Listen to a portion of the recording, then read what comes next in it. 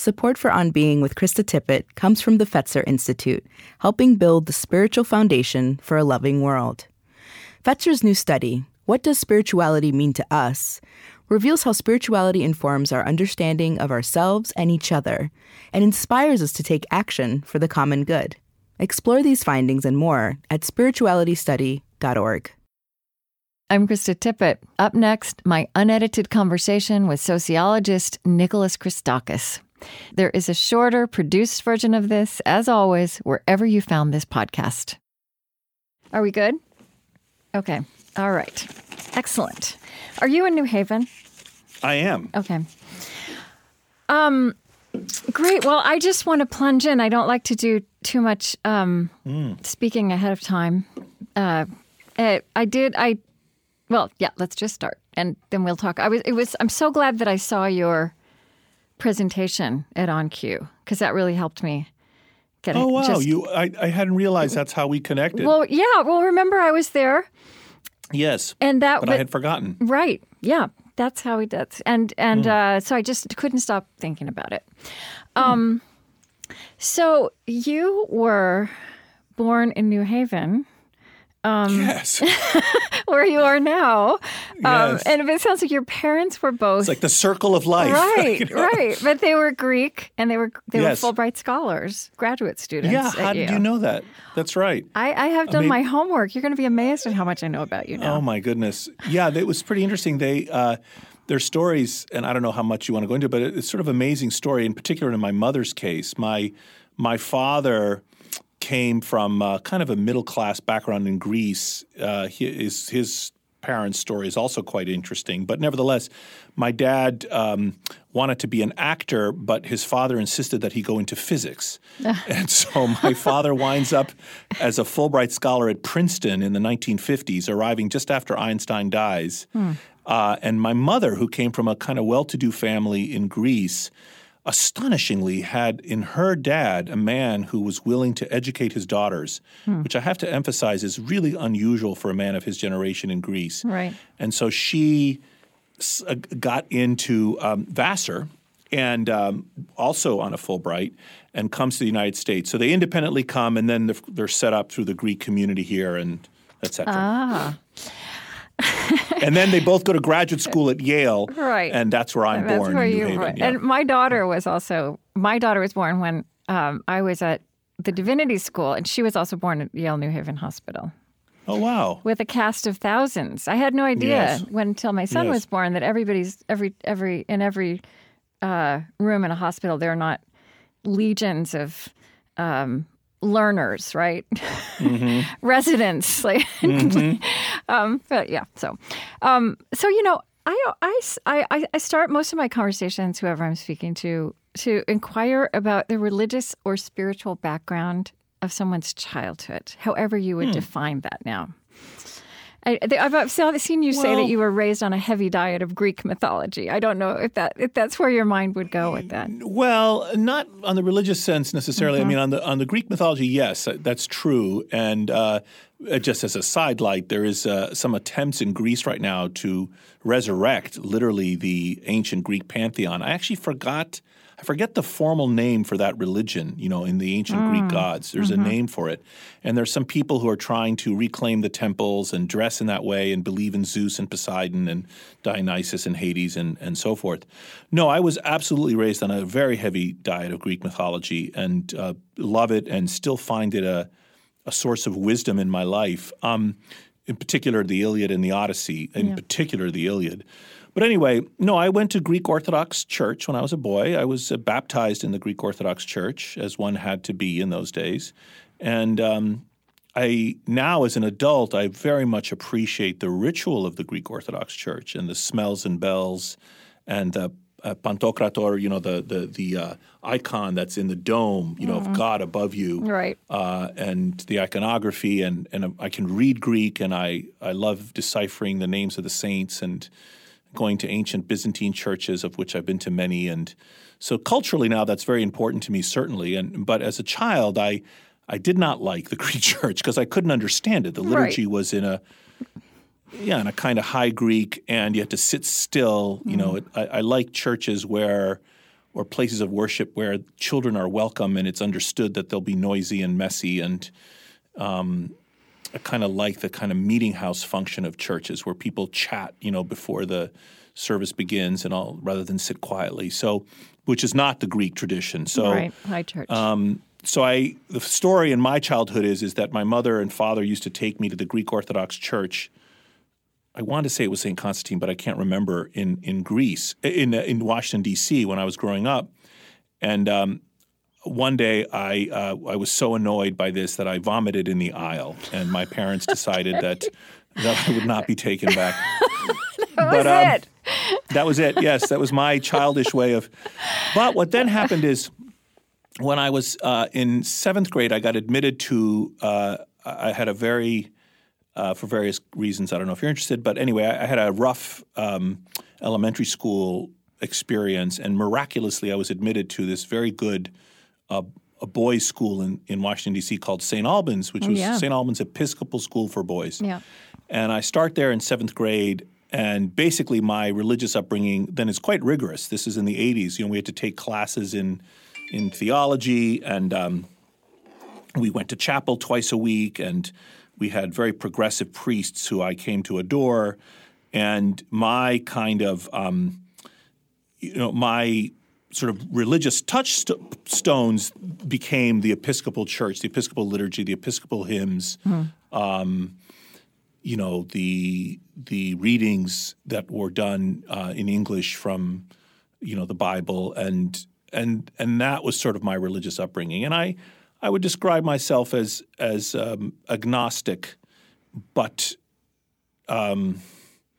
with a high propensity to religiosity. Oh, okay. That's how I would describe myself. We could talk about that for a couple of hours. I love that. Chris is asked, it sounded like there was a technology noise, an email coming in, or a yes, phone I turned off. Oh, good. I okay. Switched my phone to airplane mode. Excellent. I'm sorry. Okay, no problem. I usually do that, but I spaced. Yeah, no, it happens to all of us. So so what I'm interested I'm always interested in. It seems to me that the existential questions that a lot of us pursue, and the moral questions that a lot of us that drive a lot of us through our lives, started surfacing early in life. And when I look at your story, it seems to me that there's also this direct line between what you study and are fascinated by, and this is a story also that you tell at the beginning of the Blueprint book, of being in Greece with your mother in July 1974 in this moment of great societal turmoil, and seeing your mother almost transformed by that. It feels to me like that stayed with you, and in that the questions that arose in you then, the observations, are still with you today. Well, I think there is a connection between many of my own life experiences of diverse sorts and my academic and scientific interests. There's not a direct line between that childhood experience and the writing of Blueprint, but as I wrote Blueprint, I'm so sorry about that. I'm not going to turn the thing off altogether. Okay, we're going to have to shut this down if you don't get that under control. Yeah, hold on. I'm just kidding. I know. Just 1 second. I'm turning it off altogether. Well, here's what I'm like. There's this sentence where you said, "I felt fear." You're talking about, and let's set the scene. The military dictators are falling from power. It's very surprising. Your mother kind of takes you, although authorities are telling people to stay inside, she takes you and was it your brother? My younger brother, Your younger brother out into the crowd, which even you, it sounds like even at the time you knew that didn't feel like normal maternal behavior. No, I never liked crowds, even as a young person. But my mother always said she felt safer in large crowds, which is interesting. And yes, just as you described, the dictatorship is falling. It's the summer of 74, so I'm 12. My brother Dimitri is 10. And my mother, who really was devoted to our education. We were by then growing up in Washington, D.C., and she used to take us to civil rights marches. And, she was politically very progressive. And, of course, they were delighted that this right-wing junta was falling in Athens. And the junta had sent men out into the streets, armed men in trucks and tanks that went through the streets of Athens and said, people of Athens, this doesn't concern you, stay inside. And my mother was going to have none of this. And her father's house was quite close to the Constitution Square in the center of Athens.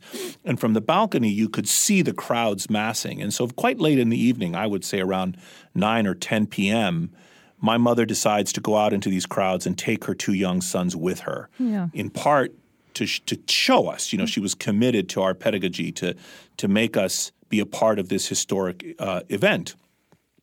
In a way not dissimilar from the much safer thing I did with my own children when Barack Obama was running for the first election. We took our children with us to the polls, because it was a historic event. It wasn't relevant for the children to they weren't going to vote or participate in any way. Yeah. Anyway, so she takes us out, and the streets are packed with people. And later that evening, the exiled prime minister, Konstantinos Karamanlis, was going to return to Athens by jet from France. And we make it to a block or so from Syntagma Square, the Constitution Square, and crowds are packed. People are yelling and screaming. They're sweaty. It's smelly. And my mother boosts us up onto this big stone wall that had this metal fence mounted on top of it, which was the National Park or the National Zoo on the other side.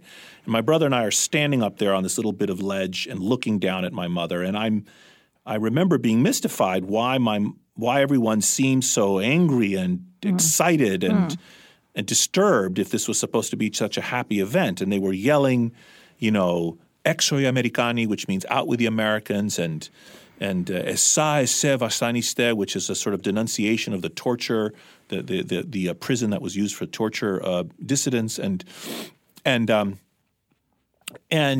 I remember initially being worried that the crowd would shift and we would lose our mother. That was my concern.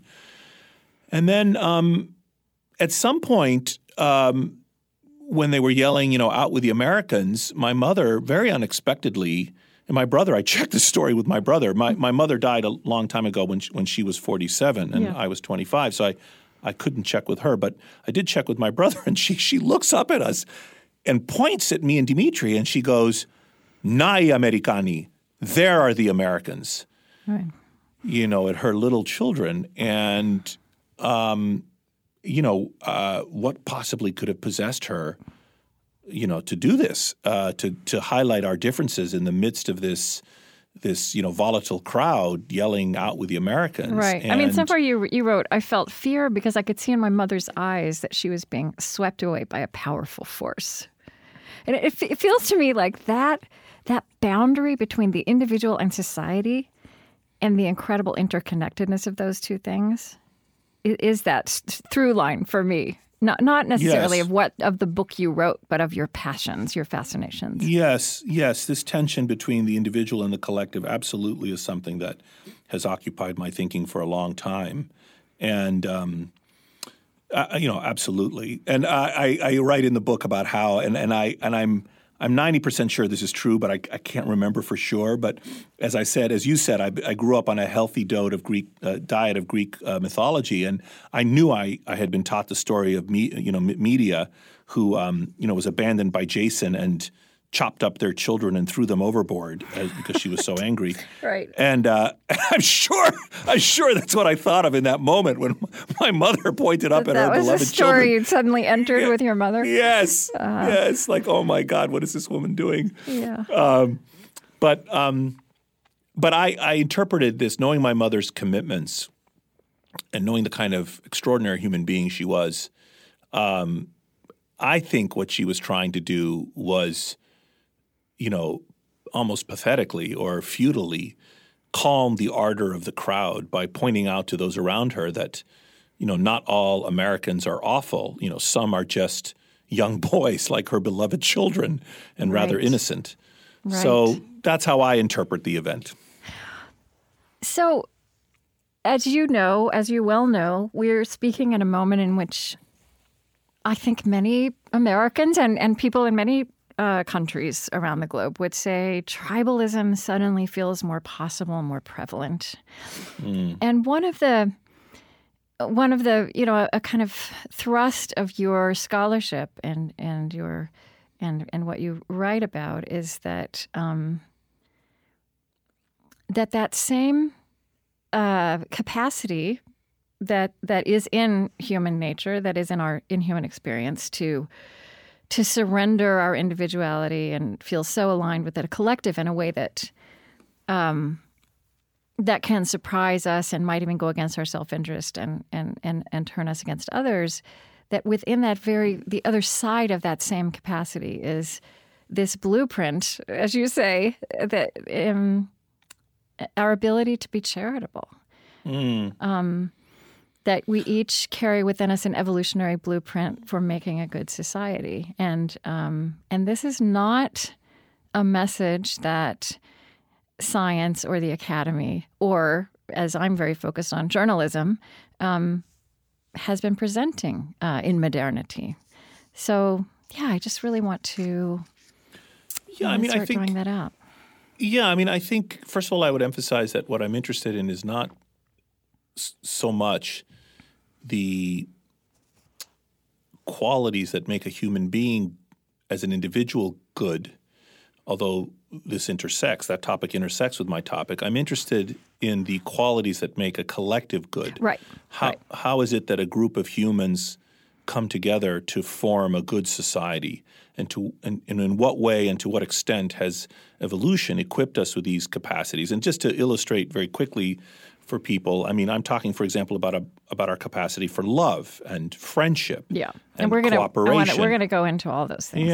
And teaching, all of which are quite unusual in the animal kingdom, and yet we humans do this. Certain other animals also do this. We'll discuss this.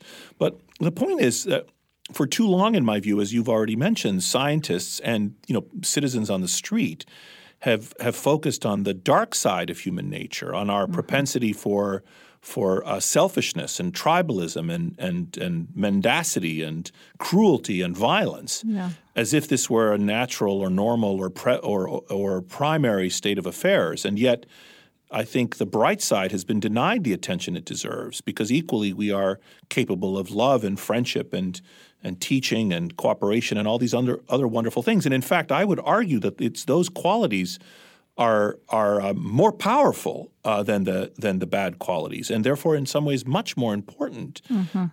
I think if every time I came near you, you were mean to me, or you filled me with fake news, you told me falsehoods about the environment in a way that was detrimental to my capacity to survive in the environment, or you killed me, I would be better off living apart from you. But we don't do that. We live together. And so therefore the benefits of a connected life must have outweighed the costs. And they did outweigh the costs. And the question is, how did that state of affairs come to be? And so I try to show the origins of these good qualities and their role in our collective experience. And they're very ancient, very distinctive, but we're not the only animals that do these things either, which is also informative. I think it's also an important distinction that you're working on long time scales. You're talking about evolutionary forces. You're not talking about historical moments or the arc of history. You're talking about the arc of evolution. And in fact, you argue, and I think that's really important because it's an unusual way to think. Something I'm very watching now is this fixation about how important any Tuesday in November might be, yes, a long time ago we decided that's when we have elections, on Tuesdays in November. But if all of our imagining about what's possible socially, wherever you are in the political spectrum, is loaded into that, it's a failure for demoralization and a very dark view of what we're capable of societally. But you're making quite a different move with this. You're looking at something different. Yeah, I think cultural and historical forces are extremely important, and they're very powerful. But I'm interested in forces that have been operating for much longer periods of time, and that I would argue are more powerful and more fundamental, and in fact, every argument that I make in the book, I could make about human beings who were alive 10,000 years ago, before the action of a lot of the technological and historical forces that we take as so relevant and ascendant today. Right. So we were capable of love and friendship and living together 10,000 years ago. And we were also capable of violence, of course, then too. But all of these things were a part of our nature well before we then had this overlay of cultural and technological and historical forces acting. And in some ways, I would argue that those forces are a thin veneer overlaid on a much more fundamental edifice. And one of the metaphors that I use in the book is that in some ways we're deluded into thinking that these cultural forces and cultural differences are so big and so important. And it's like standing on a 10,000-foot plateau and noticing that one hill is 300 feet and one hill is 900 feet, and becoming obsessed at what is it that explains the difference between these two hills, one of which is 3 times bigger than the other.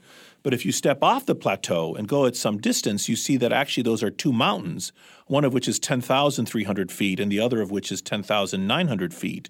And actually the forces you were previously focused on, sort of local erosion or human action that made one hill 300 feet or 900 feet, actually are trivial in comparison to the plate tectonic and volcanic forces that cause these huge mountains. And it's those kinds of super powerful forces acting below the surface that interest me, especially since, to my eye, those forces are primarily forces for good, and I think they've been neglected. Right. So let's kind of walk through some of the aspects. What you describe as a social suite, a suite of capacities, which you're really saying that these things are like genetic coding for the structure and function of our societal life, right? Like yes. They're like breathing. They're automatic, not socially engineered. And you in fact have, and I feel like I'm almost hesitant to mention this because it's so interesting, and I feel like we could spend the whole hour on it. But you did all this work. You've done all this research into ways in which social engineering has been tried, including by way of disaster, in both utopian intentional communities, or what happens when people are shipwrecked on a deserted island, or in Antarctica, or kibbutz. And one thing that you've said, is that the social engineering actually cannot escape this social suite. There's this striking sentence: there is no society on earth that has an easy job of suppressing our innate tendencies to love, friendship, and cooperation. It's not quite that simple. There are also ways in which social engineering tried to do something that sounded utopian, and that doesn't work either. If it goes against this way we are made, it's really what you're saying, built. Yeah, I mean, that's exactly right. I mean, I open the book with the kind of fantasy experiment that a mad scientist would want to do, which is that if you're trying to understand what kind of society comes naturally to us, what you would really like to do is take a group of babies that had never been taught anything and throw them together on some isolated island and somehow miraculously arrange for them to be fed and raised, and then come back, 30 years later and see what kind of social order did they make for themselves. And obviously we can't do such an experiment. It would be cruel and unethical. But it hasn't stopped very powerful monarchs from thinking about such an experiment. We have records of this all the way back to Herodotus. It's been called the forbidden experiment. And it's been attempted in some occasions in certain ways. For example, typically these monarchs have been interested in what kind of language comes naturally to us. So they have contrived to have a couple of babies given to a mute shepherd up in the mountains to raise the babies and then come back and see what language do they speak. So one of these was a king. I can't remember what his first name was right at the moment, but he was a king in the 15th century in Scotland, and he was interested in what was the language of Adam and Eve. And so he allegedly did this experiment, and when they came back, they found that the babies spoke passable Hebrew, and so it was concluded that was the language of Adam and Eve. Anyway, so can't do this experiment. So what are proxies for this experiment? And I opened the book with many possible approximations. These include, as you said, shipwrecks, intentional utopian communities, whether kibbutzes or communes in the 60s in the United States or ever since Roman times, there have been groups of people who have said, society's all screwed up. Let's go out and make society anew. We have records going way back. I look at the scientific outposts in Antarctica. I look in my own laboratory. We've done experiments we have some software that allows us to create temporary artificial societies of real people. Mm-hmm. And we've done experiments with over 30,000 people who have come to our lab online and temporarily participated in our experiments to try to see could we engineer, what kind of social order is conducive to cooperation in human beings and so forth. Anyway, the bottom line of all of this is that there's really only one way to be social. And there are certain archetypical structures and ways of organizing society that we basically are innately programmed to manifest, and that we can no more wake up and make a society inconsistent with those impulses than ants can wake up and make beehives. This is how we live socially. It's been shaped by natural selection, and we are endowed with these capacities, and it takes a very powerful force to stop it. And these capacities include, for instance, the fact that we love the people we're having sex with. We form sentimental attachments to them. We are technically monogamous. We befriend each other. We form long-term, non-reproductive unions with other members of our species. This is exceedingly rare in the animal kingdom. We do it. Certain other primates do it. Elephants do it. Certain cetacean species do it. We form friendships with unrelated people. It's universal in human groups. We cooperate with each other altruistically. We're kind to strangers, again, to unrelated individuals. This is different than many other types of cooperation, which are also seen in other animal species, but often that cooperation is between genetically related individuals. Mm-hmm. We do it with genetically unrelated individuals. We teach each other things. People take this for granted, but it's actually unbelievable. I love this. I love this, that this is in the social suite, teaching and social learning. Yeah. So we never think about that as a beautiful thing we do and that we all participate in all of our lives. Right. Yes. And it's a kind of altruism. It's a kind of gift when you teach someone something. And if you think about it, like basically every animal can learn. A little fish can learn that if it swims up to the light, it'll find food there. That's independent learning. And some animals learn socially, and this is extremely efficient. So you put your hand in the fire and you learn that it burns. So you've acquired some knowledge at some price. Or I can watch you put your hand in the fire, and I get almost as much knowledge for none of the price, which is really super efficient. Or I observe you eat red berries and you die. Right. And so now I've learned something at no cost. It's amazing. Right. But we don't do that.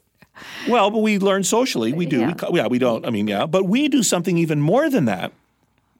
We copy each other. We imitate each other. We learn from each other, which is rare in the animal kingdom, although it happens. We teach each other things. We set out to teach you how to build a fire. And this is exceedingly rare, but it's universal in us. And so these are some very positive, amazing qualities that are shaped by natural selection, are encoded in our genes, and are universal in humans, and that are good, and that serve to countermand some of our vile propensities, which alas we also have. So that is part of the argument in the book. You're so right. It's like these things are so obvious and taken for granted, but it harms us that we don't take them as seriously as we do what is dark and evil and destructive. And I was thinking as I was reading you, there's this phrase, the better angels of our nature, right, from Lincoln. And that is a phrase that you can throw into any conversation, any speech. And we all know, right? We know what that means. We understand that, but we don't actively. Certainly, when we think about our life, our shared life, our societal life, our political life, we kind of treat that like a sidebar for special occasions, and not as something, right? Like a nice to have instead of must have. Yeah. Well, first of all, I mean, that's a magnificent phrase, and it's also, as you know, the title of my colleague Steve Pinker's fantastic book.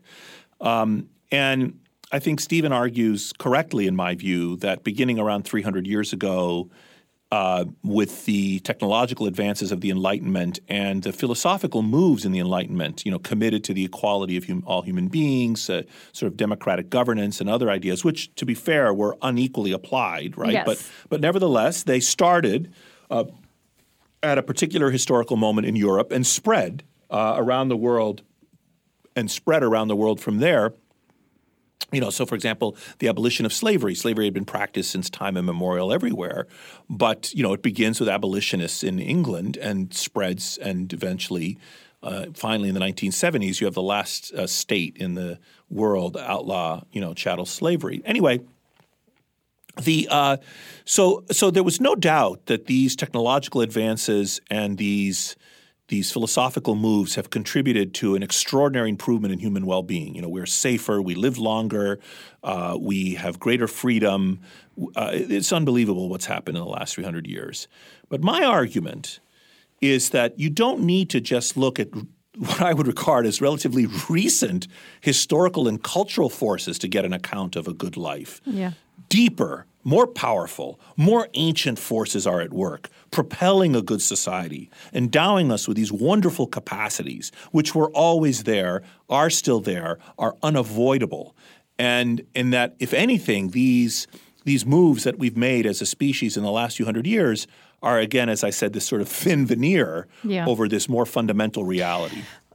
Well, and of the better angels of our nature, right? And also, as you acknowledged, and I think it's important to underscore that, and that we, right? I mean, I'm learning to use that word "we" more carefully, because that "we" was incomplete and uneven, right? Of who was receiving all that benefit. Yeah, I think you mean during the historical, but I would say that one of the advantages of my argument is that everyone got the benefit. It was all of us. It was our human species. Well, we're all what I also like your argument, because I think it says this is for all of this is absolutely in all of us, and that while this historical moment brought it to some people and not to others, that this brought certain other things. Love was present everywhere and at all times. Okay, and that's an important point too.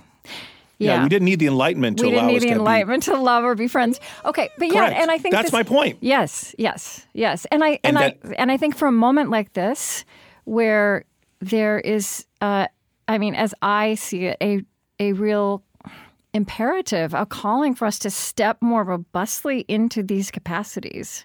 So what I'd like to do is kind of go. Kind of dwell on some of these aspects so that you just named, and get into some of the nuance of them, which is really thought-provoking and I think potentially behavior-provoking. I like so love, which is one of the most watered-down and overused words in the English language, and yet, as you point out, it. I think what's so interesting to me about your research is that, as you said, we don't just have sex, we form loving attachment. And that this is true in all kinds of societies and sexual preferences. It's also true in in places that are not where monogamy is not the rule. That's it. But just I think you kind of naming that. Like let's take this in, that this is what it means to be human, to love. Yes, I think it's a key aspect of our capacities. We've been endowed with this capacity, again, to form sentimental attachment to people we're having sex with, whether it's monogamous, polygynous, polyandrous, whether it's straight or gay. We could mate with each other, and many animals do that, but we don't just do that. And there is an evolutionary account for why we feel this attachment. There is which has to do with the ways in which the evolution of this capacity for love enhances the survival of our offspring. So if you form an attachment to the person you reproduce with, then both parties stick around to invest in these new babies that are born, and that babies that have parents that love each other fare better. I'm speaking now in evolutionary terms, fare better than babies that have parents that do not love each other, by which I mean don't stick around to be together. And as a result, we evolve this sentimental attachment. Now, it's likely, and it's not, this is still a very active area of research. This is not fully worked out. So some of what I discuss some of the limitations and provisos and constraints and in the book. But just to give a kind of feel for some of these ideas, it's felt that the evolution of this sensibility in men and women is slightly different, and that just to back up for a moment, there's an idea in evolutionary biology that is known as a pre-adaptation or an exaptation. That's when evolution equips an organism with a feature that originally evolves to serve one purpose, and then suddenly, once it is there, can be used for a different purpose. And one of the most famous examples of this is feathers, the evolution of feathers, which it is felt originally involved in dinosaurs as a kind of insulation. But once those feathers evolved, they were actually quite useful for the evolution of flight. So feathers originally evolved for one reason, and then they get used for a different purpose. So this is called a pre-adaptation or an exaptation. And you think love is love a similar thing? No, I think there were love has yes. I think that love is to it had this purpose. Is to flight. Love is the flight part. Right, so what were the feathers? Yeah, what were the feathers? Well, the feathers were. So we originally had this in women. It is felt women evolved attachment to their babies. Yeah. And that, especially given the way we give birth to immature young in our species, long childhood. Yes. Yeah. That women evolved the capacity first of feeling the sentimental attachment to their offspring. Yeah. So the first thing to evolve in women was love of babies, and that eventually this served as a pre-adaptation to love of spouse of mates of the men who had impregnated them. So in other words, so many men who feel like when their partners look at them, she's looking at them as if they were a baby. It may be true.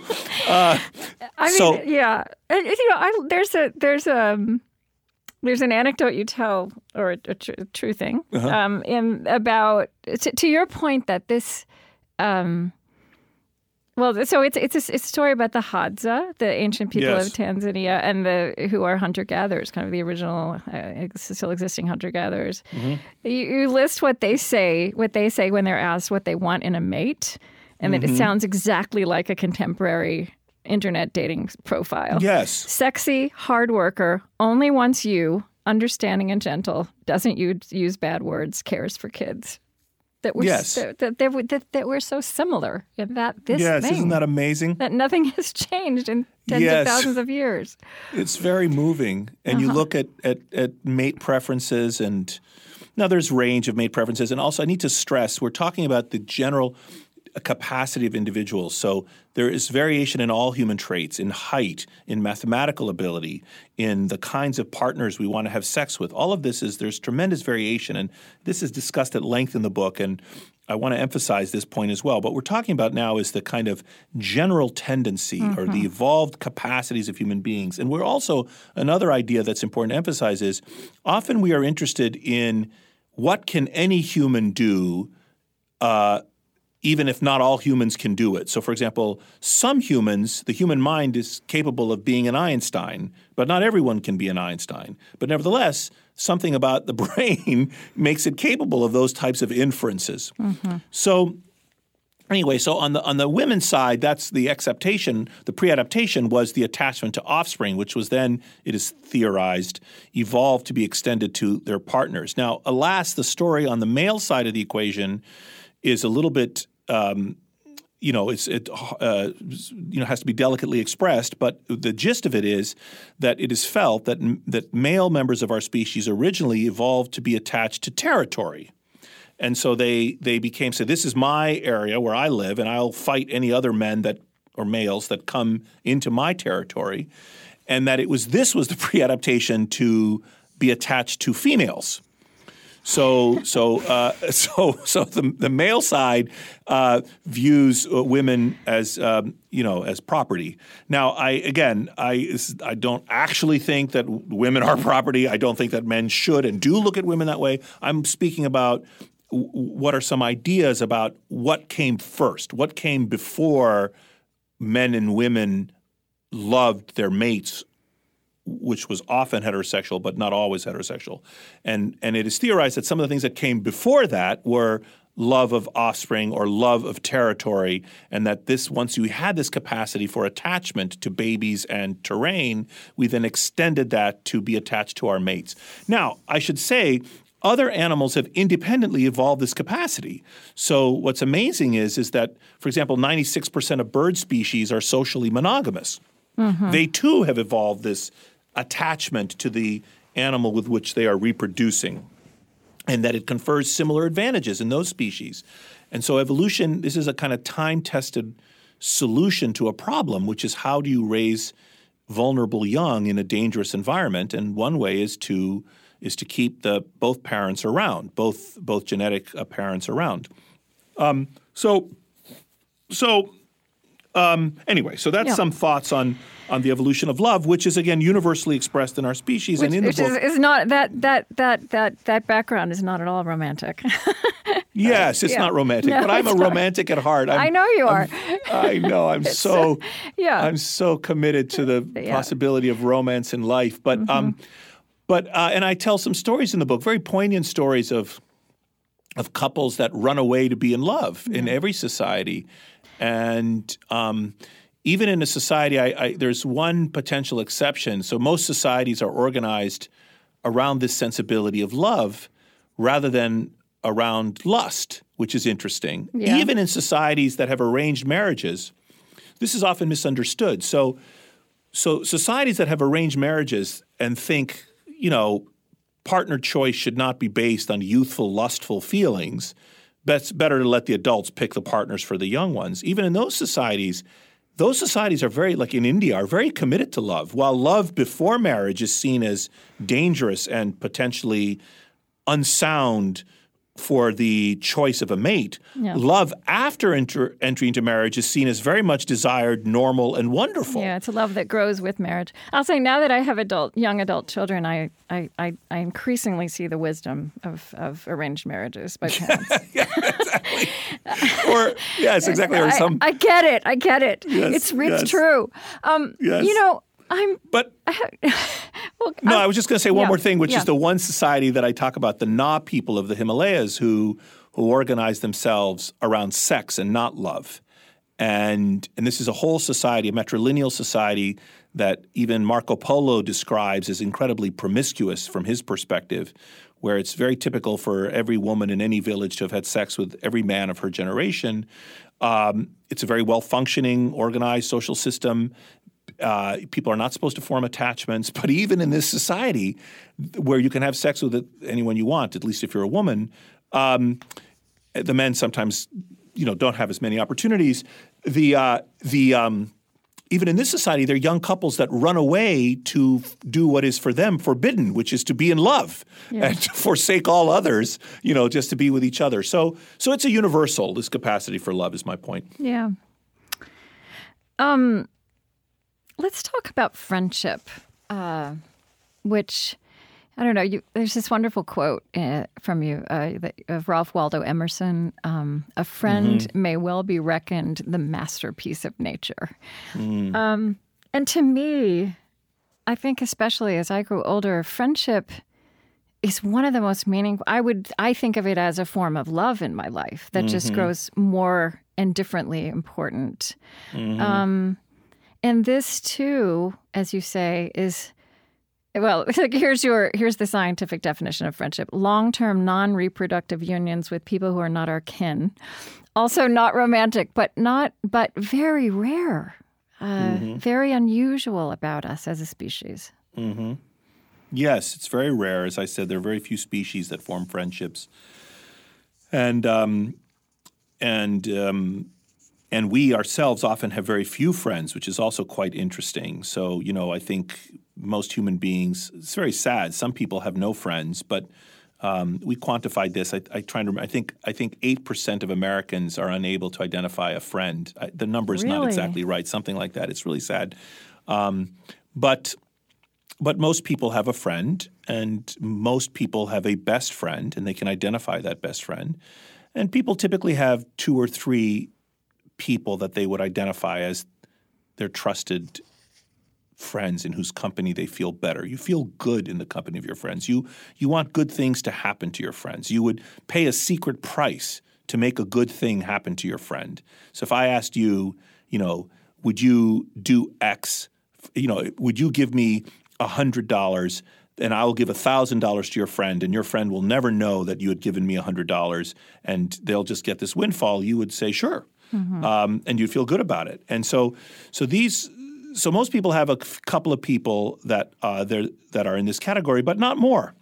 Mm-hmm. So it's and special. This is again, yes, and there's some variation on this too, which I discuss in the book, but this is also basically universal. And there are a few societies where friendships are assigned or inherited, and there's some variation in this in certain ways, but by and large, the great majority of societies have friendships that are quite similar to the kinds of notions we have of friendship in the United States. You make a connection between friendship and the foundations for morality. Yeah, I make a connection between all the elements of the social suite and morality. Mm-hmm. So part of my argument is, and here I need to be careful to avoid, or I discuss in the book, this whole notion of a naturalistic fallacy. Not everything that's natural is good. Right. Right. My favorite example of this is maternal mortality. It's quite natural for women to die when delivering children. Yeah. But no one would say that is a good thing, and we would quite vigorously try to stop that from happening. Yeah. But it is the case that many of these virtues that we have been discussing, love and friendship, for example, or cooperation or teaching, etc., are capacities that we have been shaped by evolution that are universally seen as good and that are, in my view, necessary for a good society or a society in which we can live together. And here I'd borrow on moral philosopher Philippa Foot's ideas about how we can reason about the origins of morality. So, and we can talk about that a little bit if you're interested. She has some magnificent examples.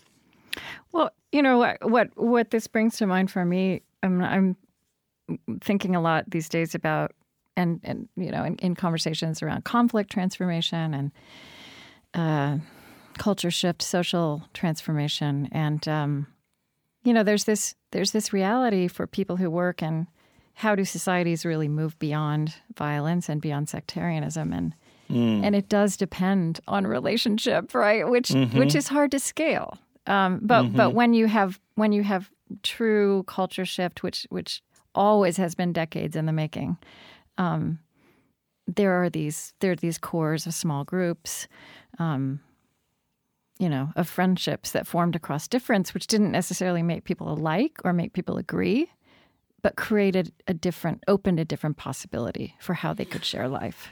Yeah, that's right. And there have been many experiments of this that have shown the ways in which cultivating person-to-person relationships can make democracy stronger, can reduce sectarian violence, and there are wonderful efforts that are afoot.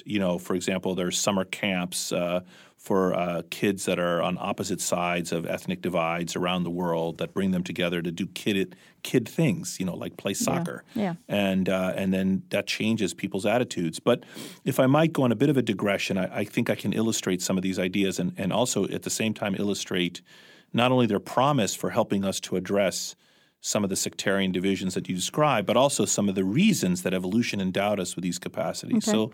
So let me cultivate in your mind's eye this notion. Imagine you have so first of all, I need to back up actually and say one other piece of information, which is that one of the paradoxical elements of the social suite is the capacity for individual identity.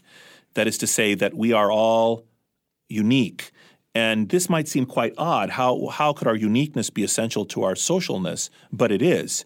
And the reason is as follows, that we use our faces to communicate our unique identity.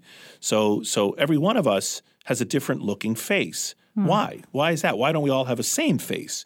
It's an evolutionary luxury that we are able to each have a different face. Every kidney, to do its job, in principle, should function in the same way. But every face, to do its job, should in principle look different. They should all be different from one another. And not only that, not only do we all have different faces, but you can look at a sea of faces and you have the brain power to distinguish one person from another, which is also an evolutionary luxury. So we have evolved this capacity to signal and detect our uniqueness. And this is essential for social living because if you don't want someone to fail to feed you when you're an infant and feed some other child, or forget that they had sex with you, or not remember that you were mean to them and they should avoid you, you need some way of signaling, this is me, not some other jerk. So we have evolved this capacity for uniqueness which we communicate with our faces, and people can detect our specific identities. Other members of our species. I do like that. I had written that line from your writing, the deep irony that in order to be social, we have to first be individual. Yes. Yeah. Yes. Yeah. And again, interestingly, other social creatures also do this. And if just as a quick aside, you can see that this is required for friendship. You have to, in order to sustain friendships, you have to be able to distinguish one conspecific from another. Right. I have to tell the difference between you and some other, middle-aged woman that looks superficially like you. No, this is a different person. Yeah. And I'm a friend with you, not that other person, you know. Okay, so all right. So with that additional background, let me go back to the question you put to me about sectarianism. So let's imagine you have a population of 1,000 people. And you go to these people and you say to them, you need to cooperate with each other. Every one of you needs to cooperate with everyone else in this group. Now, that's actually quite a difficult challenge. I can't be nice to all these people. There are too many of them. How can I be sure if I'm nice to any one of them, I'll ever encounter another one of them again? There'll be wasted kindness. I'll never have a chance for anyone to reciprocate the kindness. I can't track who I've been kind to. There are too many for me to track. And so in this type of a situation, cooperation does not evolve. We miss the chance to evolve this wonderful quality, which is to work together to achieve things, because there are 1,000 of us and the challenge is too difficult for each person to cooperate with so many other people. So evolution has evolved a couple of solutions to this conundrum. One solution, which we haven't talked much about, is something known as in-group bias, which is the tendency of people to prefer to be nice to people they resemble by whatever superficial means. So, for example, let's say you go to this group of 1,000 people now and you give them different flags. Some get a purple flag and some get a green flag and some get a blue flag, and you divide up these 1,000 people into 10 groups of 100. And now you tell each person, you know what? You don't have to cooperate with all 1,000. Just cooperate with people carrying your color flag. And now everyone says, hey, that's much easier. Each of us will just cooperate with people carrying a purple flag if you're a purple flag carrier and otherwise. And as a result of that, from a high-level view, what you find is that once you've done this, and what you've done is known as adding structure to the population, you have made this unstructured population structured, divided into 10 groups of 100. Having done that, having equipped human beings with a willingness to respond to this and equip them with a capacity to draw distinctions, in other words, endowed them with a cognitive ability to tell the difference between us and them, when you evolve those capacities, suddenly cooperation becomes possible. So one argument is that the reason for tribalism is to make cooperation possible. To make the scale more manageable. Exactly, by lowering the sense of scale. So that's one solution to this challenge. But evolution has given us other solutions. So another solution evolution has given us is the capacity for friendship. Now you go to this group of 1,000 and you say, okay, each of you is going to have 4 or 5 or 6 friends. You're all going to have different friends, but all of you will be connected to somebody and eventually to everyone else in this group of 1,000 via, friend of friend of friend linkages. And now I just tell each of you, just be nice to your friends. There are 3 or 4 or 5 people, just be nice to them. And now again, it's so much easier. So everyone is just nice to their friends. But as a result, among the 1,000 people, you get a lot more cooperation than would have appeared. So once again, you've added structure to the population. You've organized them into a network. And I spent the last 20 years studying networks and the mathematics of networks and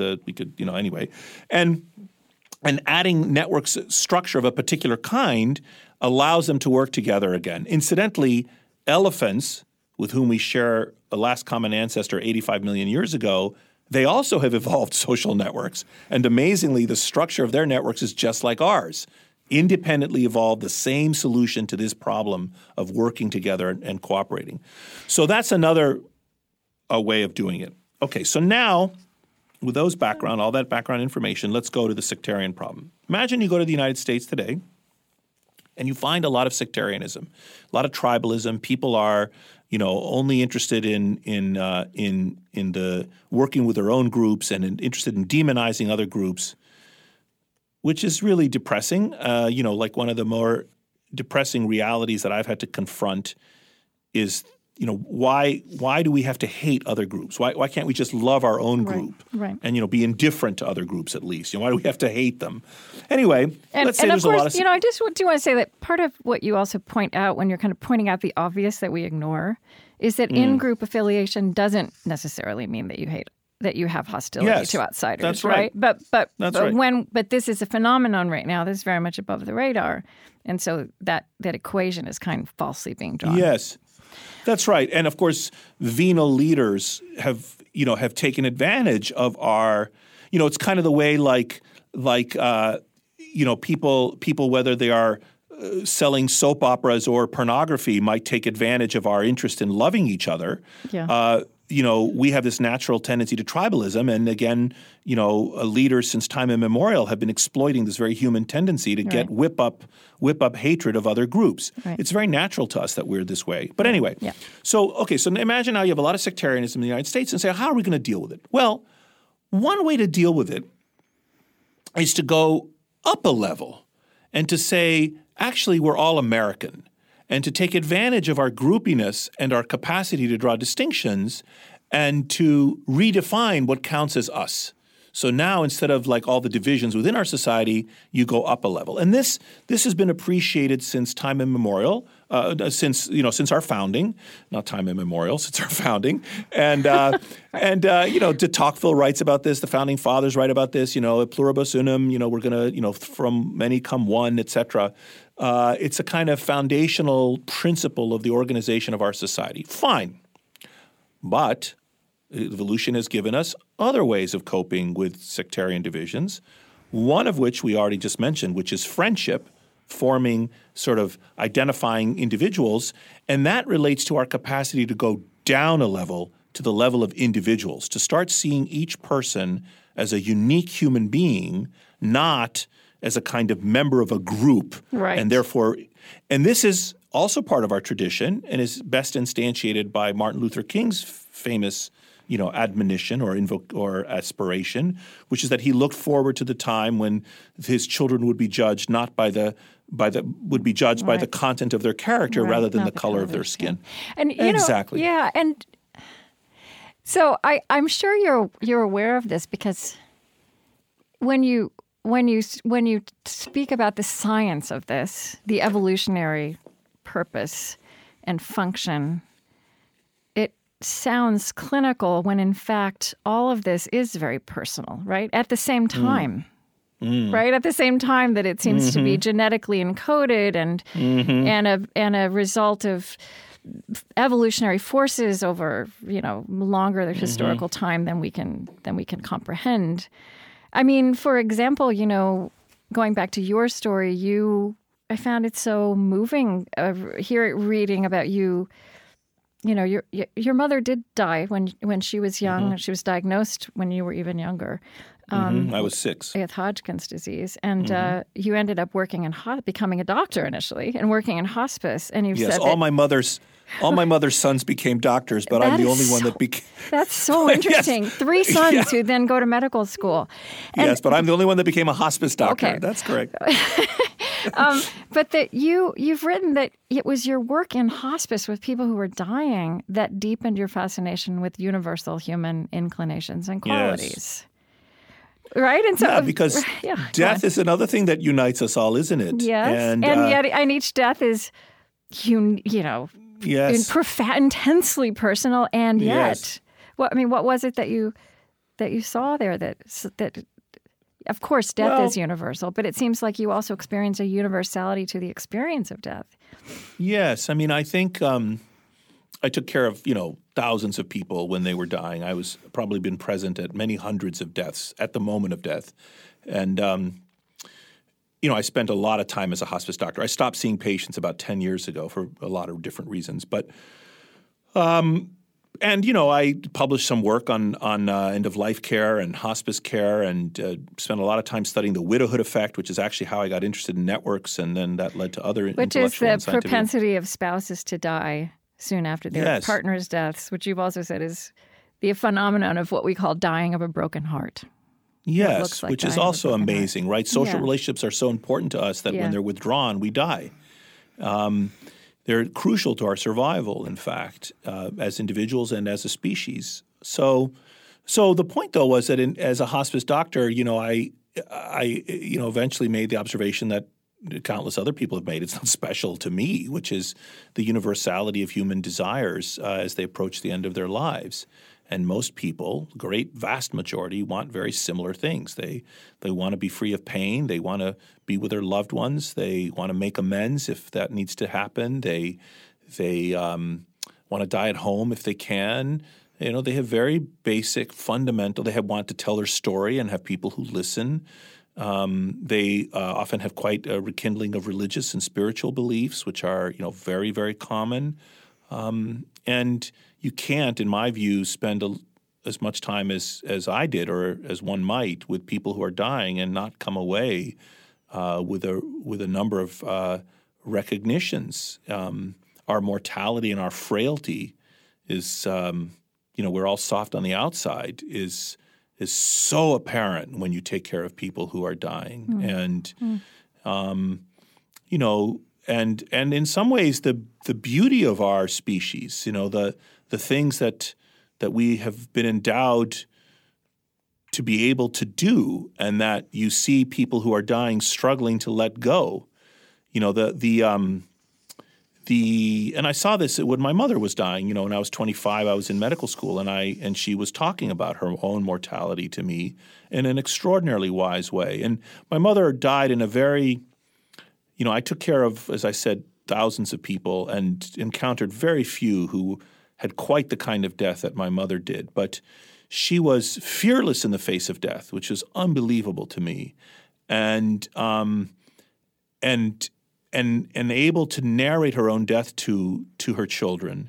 And she spoke about how over the final years, then months, then weeks, then days, then ultimately hours of her death, how she would let things go.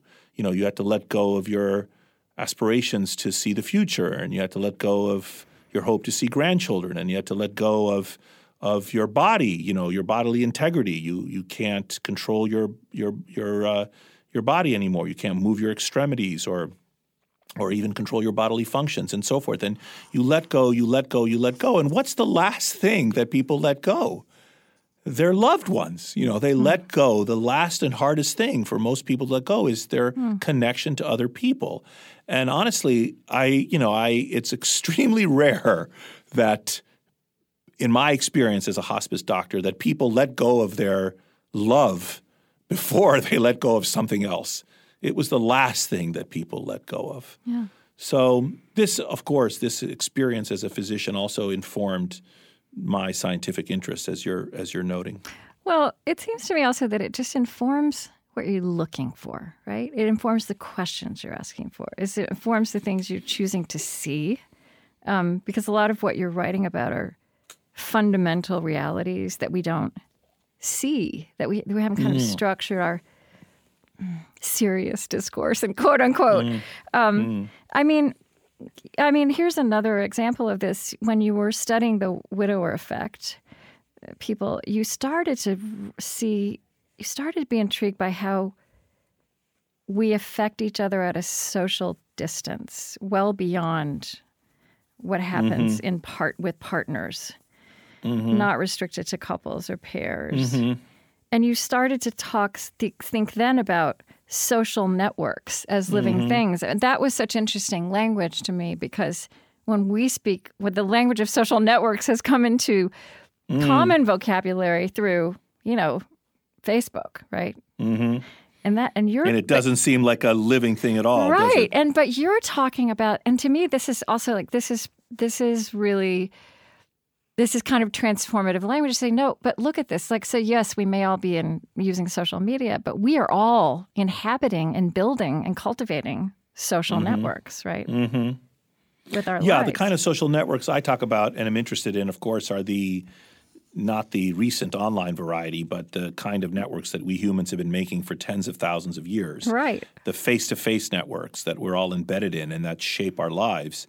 And, a very simple, rapid example I can give someone is that, you're right now, you have friends who have friends who have friends and so forth. You're in this web of social interactions, and you can't really see what's happening among your friends' friends, or your friends', for example. But right now, one of those people is infected with the flu. And inevitably, that pathogen is going to reach you and you'll be infected. Okay. And so your fate depends on what's happening in this network over which you have no vision and no control. So we are all embedded in these networks. We have evolved to make them. And my interest in them, as you suggested, started because I was this hospice doctor at the time. I was at the University of Chicago, and I've told this story before, and it happened almost exactly as I'm about to tell it, which is that I had gone on Saturdays. I used to do home visits to people on the south side of Chicago, and I had gone to take care of this woman who was dying of dementia, and she was being cared for actually by her daughter, not her husband. I don't know I can't remember anymore if her husband had died or whether the daughter was a primary caregiver. And in those days, I had one of those old Motorola Razr phones or something, or it was actually just before that. I had a bigger phone. I can't remember. Maybe it was a Nokia. And the Razrs were small, so it wasn't a Razr. It was a big brick of a phone. And I was driving home from having done this home visit, and I get a call from the daughter's husband's best friend. And what I was suddenly realized that the widowhood effect wasn't limited to death, and it wasn't limited to spouses. So what happened is this daughter is exhausted from caring for her mother, right. And the husband of the daughter has become depressed because of his wife's exhaustion, and the friend of the husband is concerned, and so calls me, right. And look at this ripple effect, from the woman who's dying to her daughter to the husband to the friend across these different kinds of social connections.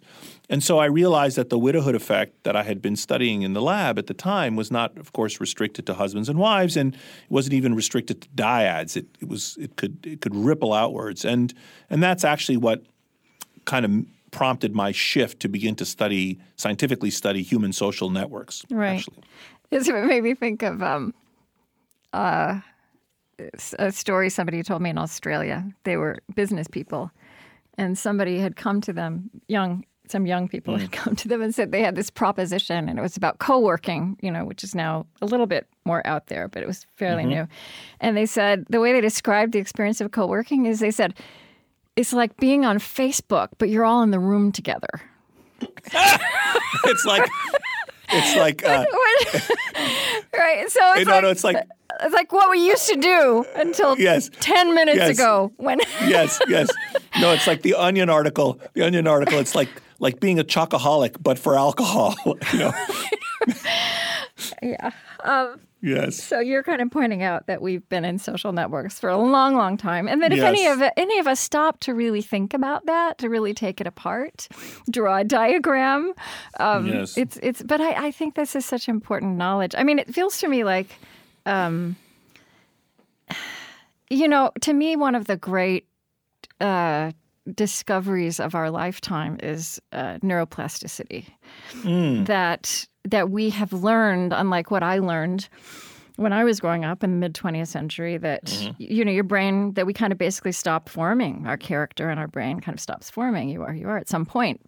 Not your character, but your brain. But I think like what kind of person you are, right? I feel like, but now what we're really learning is that we have that our brains keep forming across the lifespan, and that we can have input into that, even with our behavior, with our choices, and it feels to me like what you're describing is kind of a corollary to that we also have agency to realign societally, and I feel like just the first step is taking seriously that we have this inborn capacity to rise to the better angels of our nature, and so does everybody around us.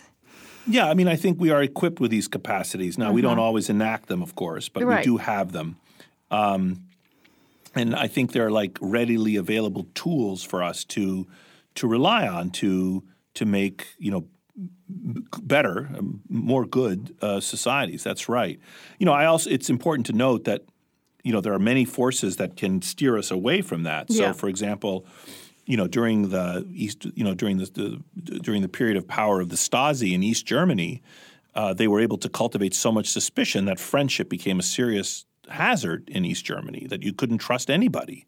Your friends could be ratting out on you. I think after the fall of the Berlin Wall, it was discovered that like 50% approximately of the population of East Germany were reporting on their friends and neighbors and even family. Well, I lived in Berlin in the 80s and have my Stasi file, so I could talk to you about that, because it affected friendship.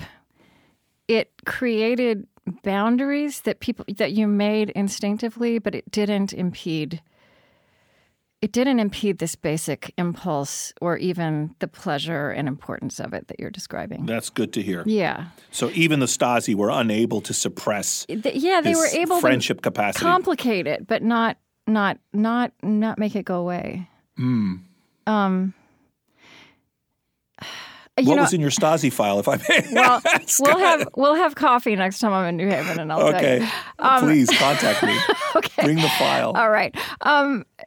I found it fascinating. You told a story somewhere about so back when you kind of, we didn't even talk about this. We don't have, but you kind of burst onto the scene originally with your work on connectedness and friendship, and the thing that got such attention was your study on how obesity is kind of contagious. But there was an article, so there was a lot of press about that, and I found it interesting because you were saying that a lot of things are contagious, right? But that's the one that really grabbed attention and headlines.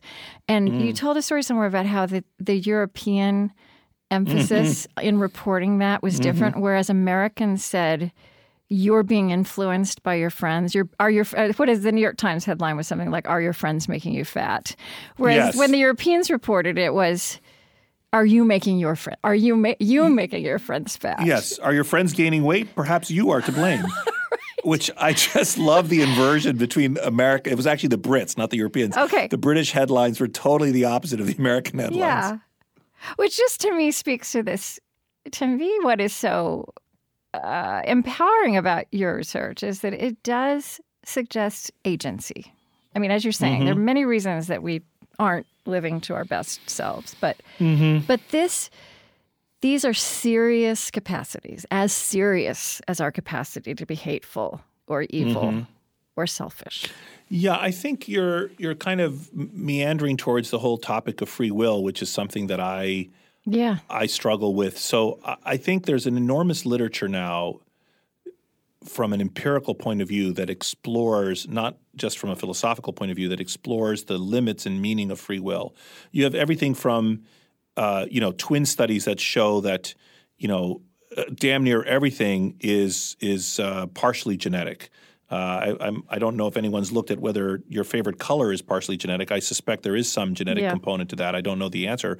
But almost everything, your religiosity, your political beliefs. So if that's true, then you might have much less free will than you think. You think you can have any political beliefs, but actually that's not true. Some people are more likely to be conservative and some people are more likely to be liberal. So what does that say about free will? Other people have looked at like sociologists have looked at the extent to which your tastes are totally dictated by your culture that you're a part of. Yeah. And as sort of longshoreman and social critic Eric Hoffer has famously said, when people are free to do anything they want, they generally copy their friends. So there's like an enormous literature. Yeah. Yes, there's an enormous literature on how you think that you're choosing to buy an iPhone because that's what you want, but actually you have no free will at all. It's all your friends are buying an iPhone and you're just copying them. And even other more remarkable work in the neurosciences that show that people often start actions before they're even aware of them. So there are these, and it's not just reflexes, and they're using certain detailed recordings from neurons in the brain. So there's all this literature that suggests that we have much less free will than we think, and many people have looked at our work on social contagion and said that what we have done is sort of delivered a whack to free will and said that sort of somehow denigrated it or no, I don't or see it limited that way. its importance. I see it. But I see you in the category of this social virtue of teaching and social learning. Yes. Like giving us knowledge that can be a form of power to exercise free will. Yes, that's exactly sort of where I was going, which is that all of what I just said is true, but it's equally the case that when you take an action in your life, what our work suggests is that you can affect dozens, hundreds, sometimes thousands of other people. When you act in a nice way to other people, when you teach other people things, when you're cooperative or loving or show concern for your community, these effects are magnified. Mm-hmm. And so actually, if anything, I think the importance of free will is raised, not lowered by these discoveries, because it shows that people who take volitional acts of their own will to improve the state of affairs around them can actually have much larger and more dramatic impacts than they had appreciated. And this too is connected to our embeddedness in social groups. So right. Yes, I think that free will is important, and I think that people making choices about how to live their lives and live with others is crucially important, and that we have the responsibility to work with the better angels of our nature. Yeah. I mean, I really care about scholarship and ideas and true knowledge, but I also care about whether those things are lived, right? And whether they are also brought in relationship with lived experience. And I think one reason I want to interview you is because I really see that in your life. And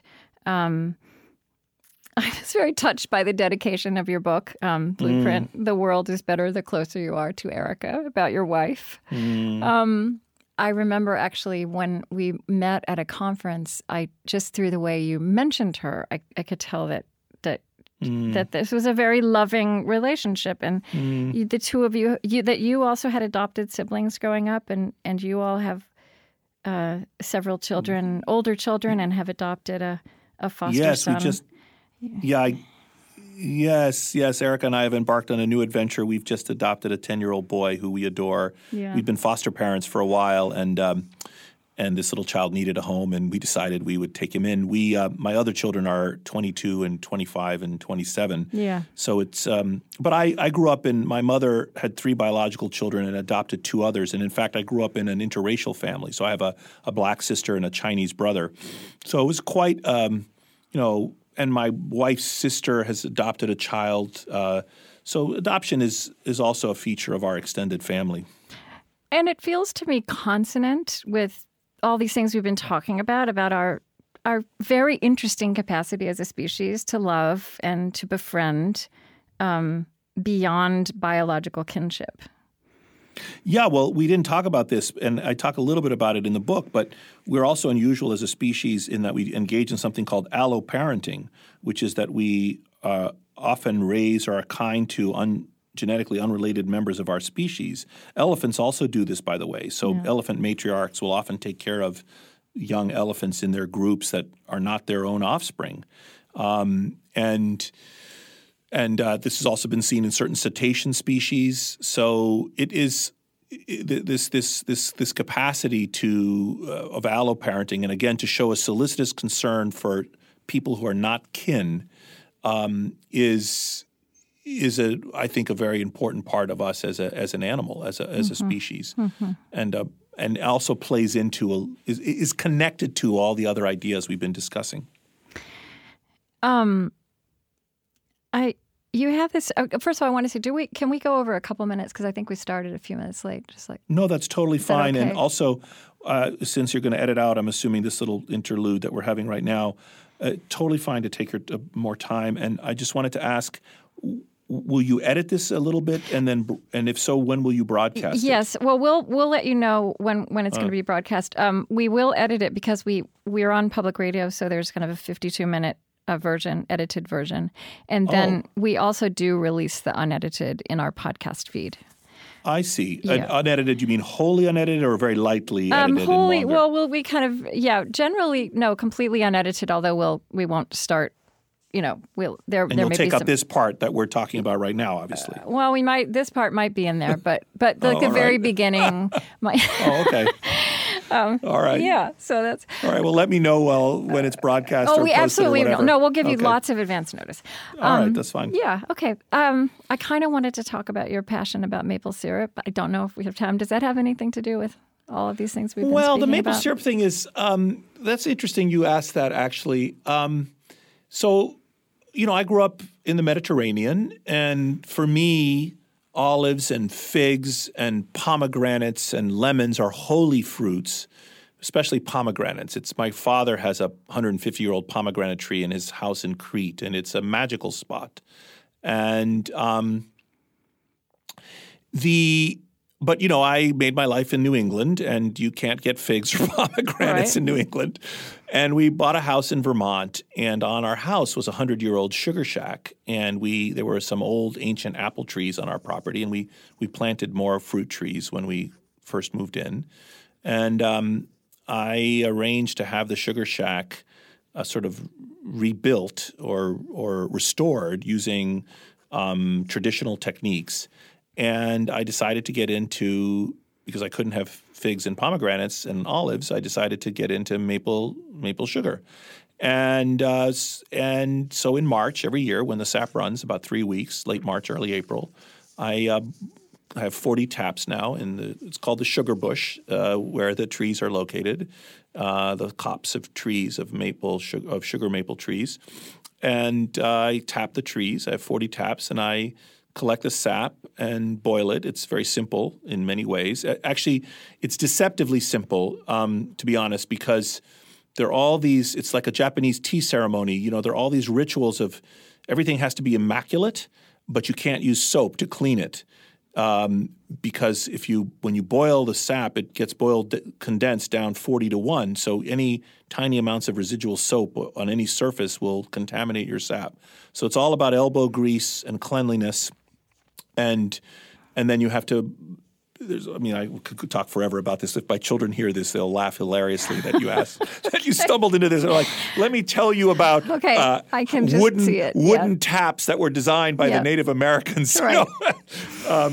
But anyway, yes, so I'm very into this, and I see it as a time of year when I can, be in nature and do something that's very sweet. Well, I think that does point back to it's not a contradiction. It's just kind of it's not even a tension. An interplay here between the science of our evolutionary development and the fact that with these qualities we've been speaking about, this social suite, love, friendship, cooperation, teaching, and social learning. Social networks, a bunch of things, identity. Yeah, these things are, it's not that they're easy or always fun or always pleasurable, but there is also a great measure of pleasure in them, right? Something not at all clinical. Well, generally speaking, one of the ways that you can make an animal do more of something is to have it evolve so that it sees that thing as being pleasurable. And so that kind of warm glow, that kind of warm glow we all feel in the company of our friends, I think is an evolved capacity. We seek out our friendships because we feel good when we're with our friends. And actually being kind and being generous, those things also make us feel good. We don't always do them.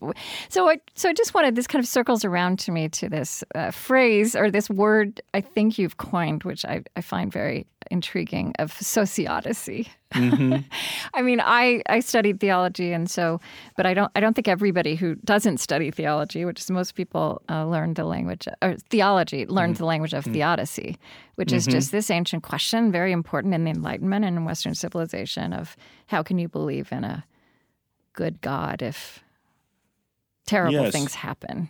And how can we justify God if especially an omnipotent, omniscient, beneficent deity, given how much suffering and awfulness we see in the world? How do we explain the origins of evil?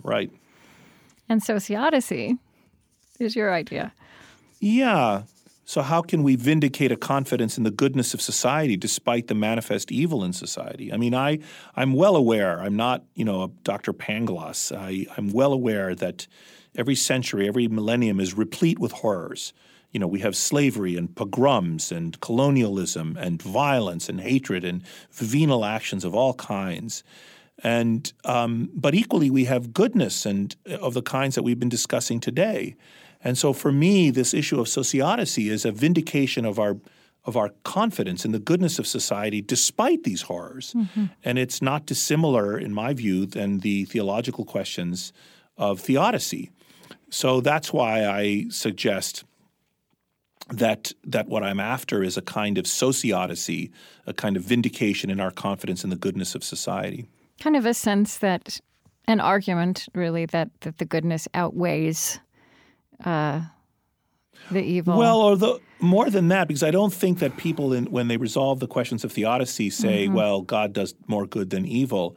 I think they kind of come to other resolutions of the dilemma of the origins of evil. And what I'm trying to highlight is that that even our evil qualities are features of our humanity, and they are in fact, these good qualities that we've evolved are in response to those evil qualities. I mean, I'll just give you one very quick example. Human beings have very few, if any, natural predators. The leading killer of human beings is other human beings. And so we've had to evolve to cope with this threat to our survival, which is each other. And so we have evolved. We have evolved these capacities that make us capable of a convivial existence, by and large. I'm not saying we don't kill each other. We do. I recognize that. But they're all connected. You see, they're all intermingled with each other. And I think that we can gain better insights into our common humanity, our shared humanity, by taking more seriously and focusing more attention on these wonderful qualities, these wonderful capacities that we have evolved to have. I mean, I finished the book, if I might. I'll just read it because otherwise I'll butcher the sentence. Which I wrote the book over 10 years, and I wrote this sentence about halfway through, and then I couldn't. As soon as I thought of it, I thought, oh, this will be the end of the book, and so this is how I finish. I say we should be humble in the face of temptations to engineer society in opposition to our instincts. Fortunately, we do not need to exercise any such authority in order to have a good life. The arc of our evolutionary history is long, but it bends towards goodness. And I really believe that. And I wrote a book about wisdom a few years ago and realized after the fact that I'd never defined wisdom. And so that was one of the first things people would ask me when I was speaking about it afterwards. And what I realized when I sat down to think about, a definition of wisdom, as opposed to knowledge or accomplishment, so a wise life can certainly contain knowledge and accomplishment. And those are things you can point at and quantify, or you can point at and you can just describe. But I think that that the measure of a wise life is the imprint it has on other lives around it, right? Like when any of us start speaking about the wise people we've known, that's kind of the story we're telling. And you're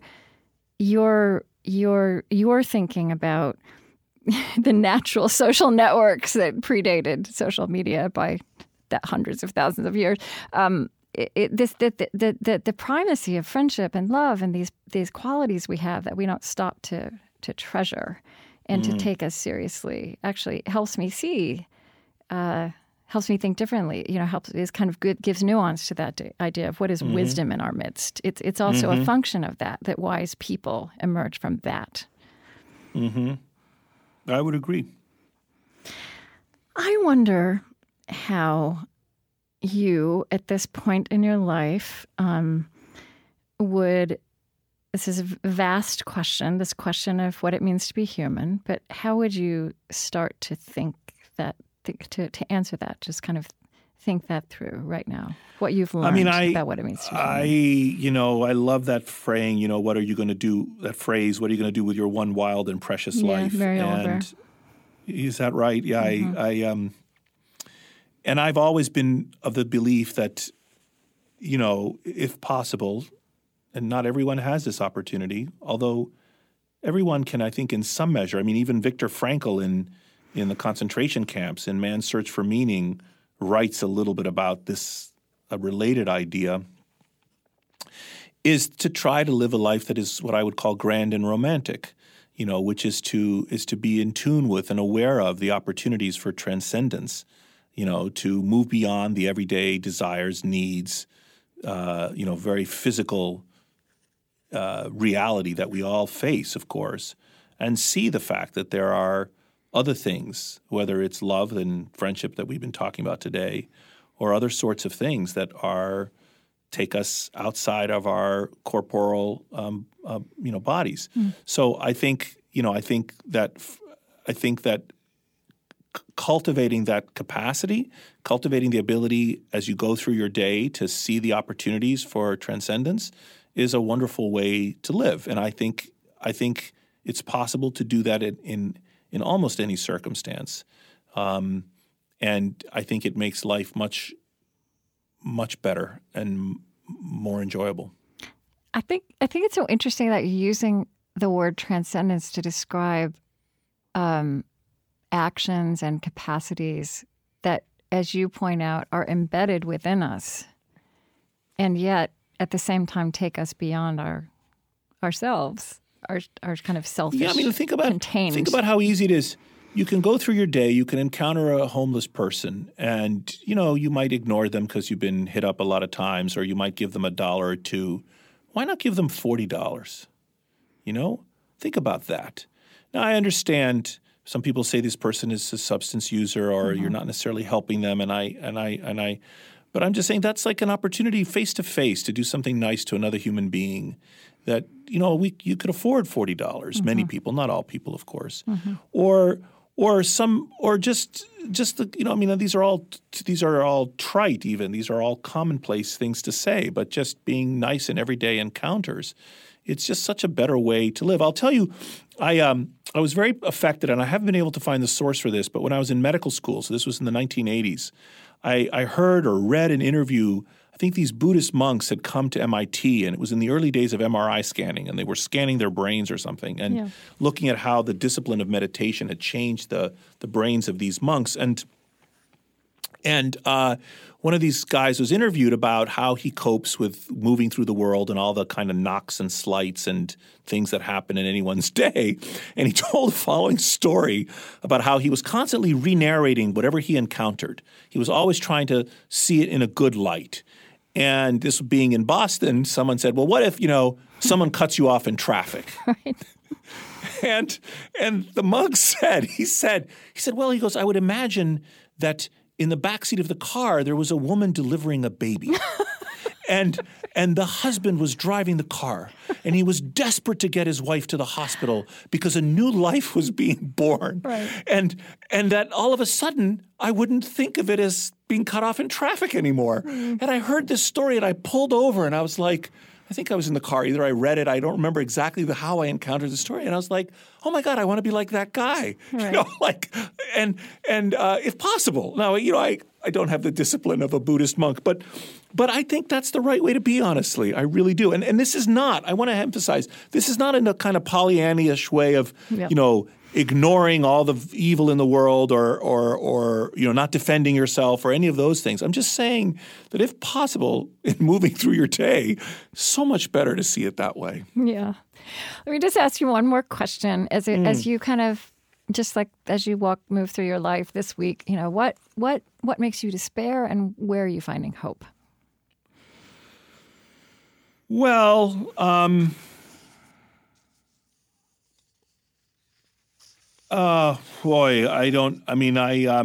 that's a big question, and I could say a lot about our contemporary politics and income inequality in our society and some of the things we alluded to earlier,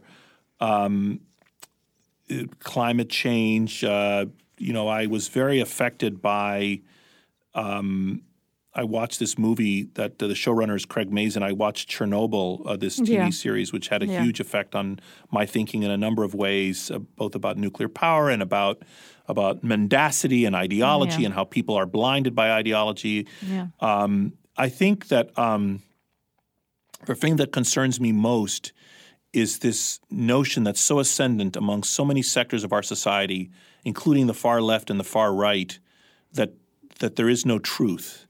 That everything is subjective, that there's no objectivity that is there or is possible. And I think this is a very dangerous idea that if allowed to become ascendant will lead to the destruction of many things. And we see this in efforts by Russia to affect to create propaganda. I mean, one of the classic descriptions of what totalitarian states do is they either try to suppress information so people don't have access to information, or they flood the information landscape with so many lies that you can no longer know the truth. Right. Both are threatening to the ability of people to appreciate the truth. So I see this so much in our society today where for various ideological and other reasons, people are unwilling or unable to approach the world and say, okay, we're going to try to discover the truth.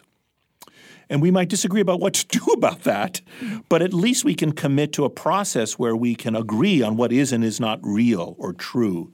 And people who adopt a philosophical stance that it's not even possible to know the truth, I think are wrong philosophically and scientifically, but I also think they are dangerous. And I see a lot of that throughout the political spectrum and in many groups in our society today. And this is this particular thing that concerns me the most at the moment. Right. What about hope? Where's that? Hope. I mean, I think hope is, the sun also rises. I mean, I think the people have been forecasting doom since time immemorial, and the world rotates and the sun comes up,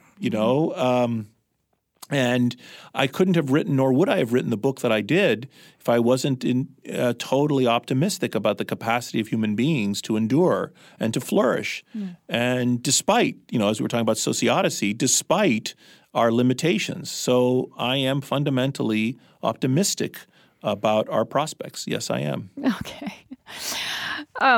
Thank you so much. This has been really enjoyable. And thank you so much, Krista, for having me. I'm very grateful. Into your work. Yeah. So we'll have that coffee about the Stasi one day, and please, we'll let you when know. You come to yes, when you come to campus, just email me, and you can come to the lab, and we'll show you a few things as well. Okay. All right, and we'll let you know what's happening with the show. Thank you so much. Thank you so much. Okay. Bye-bye. Bye-bye.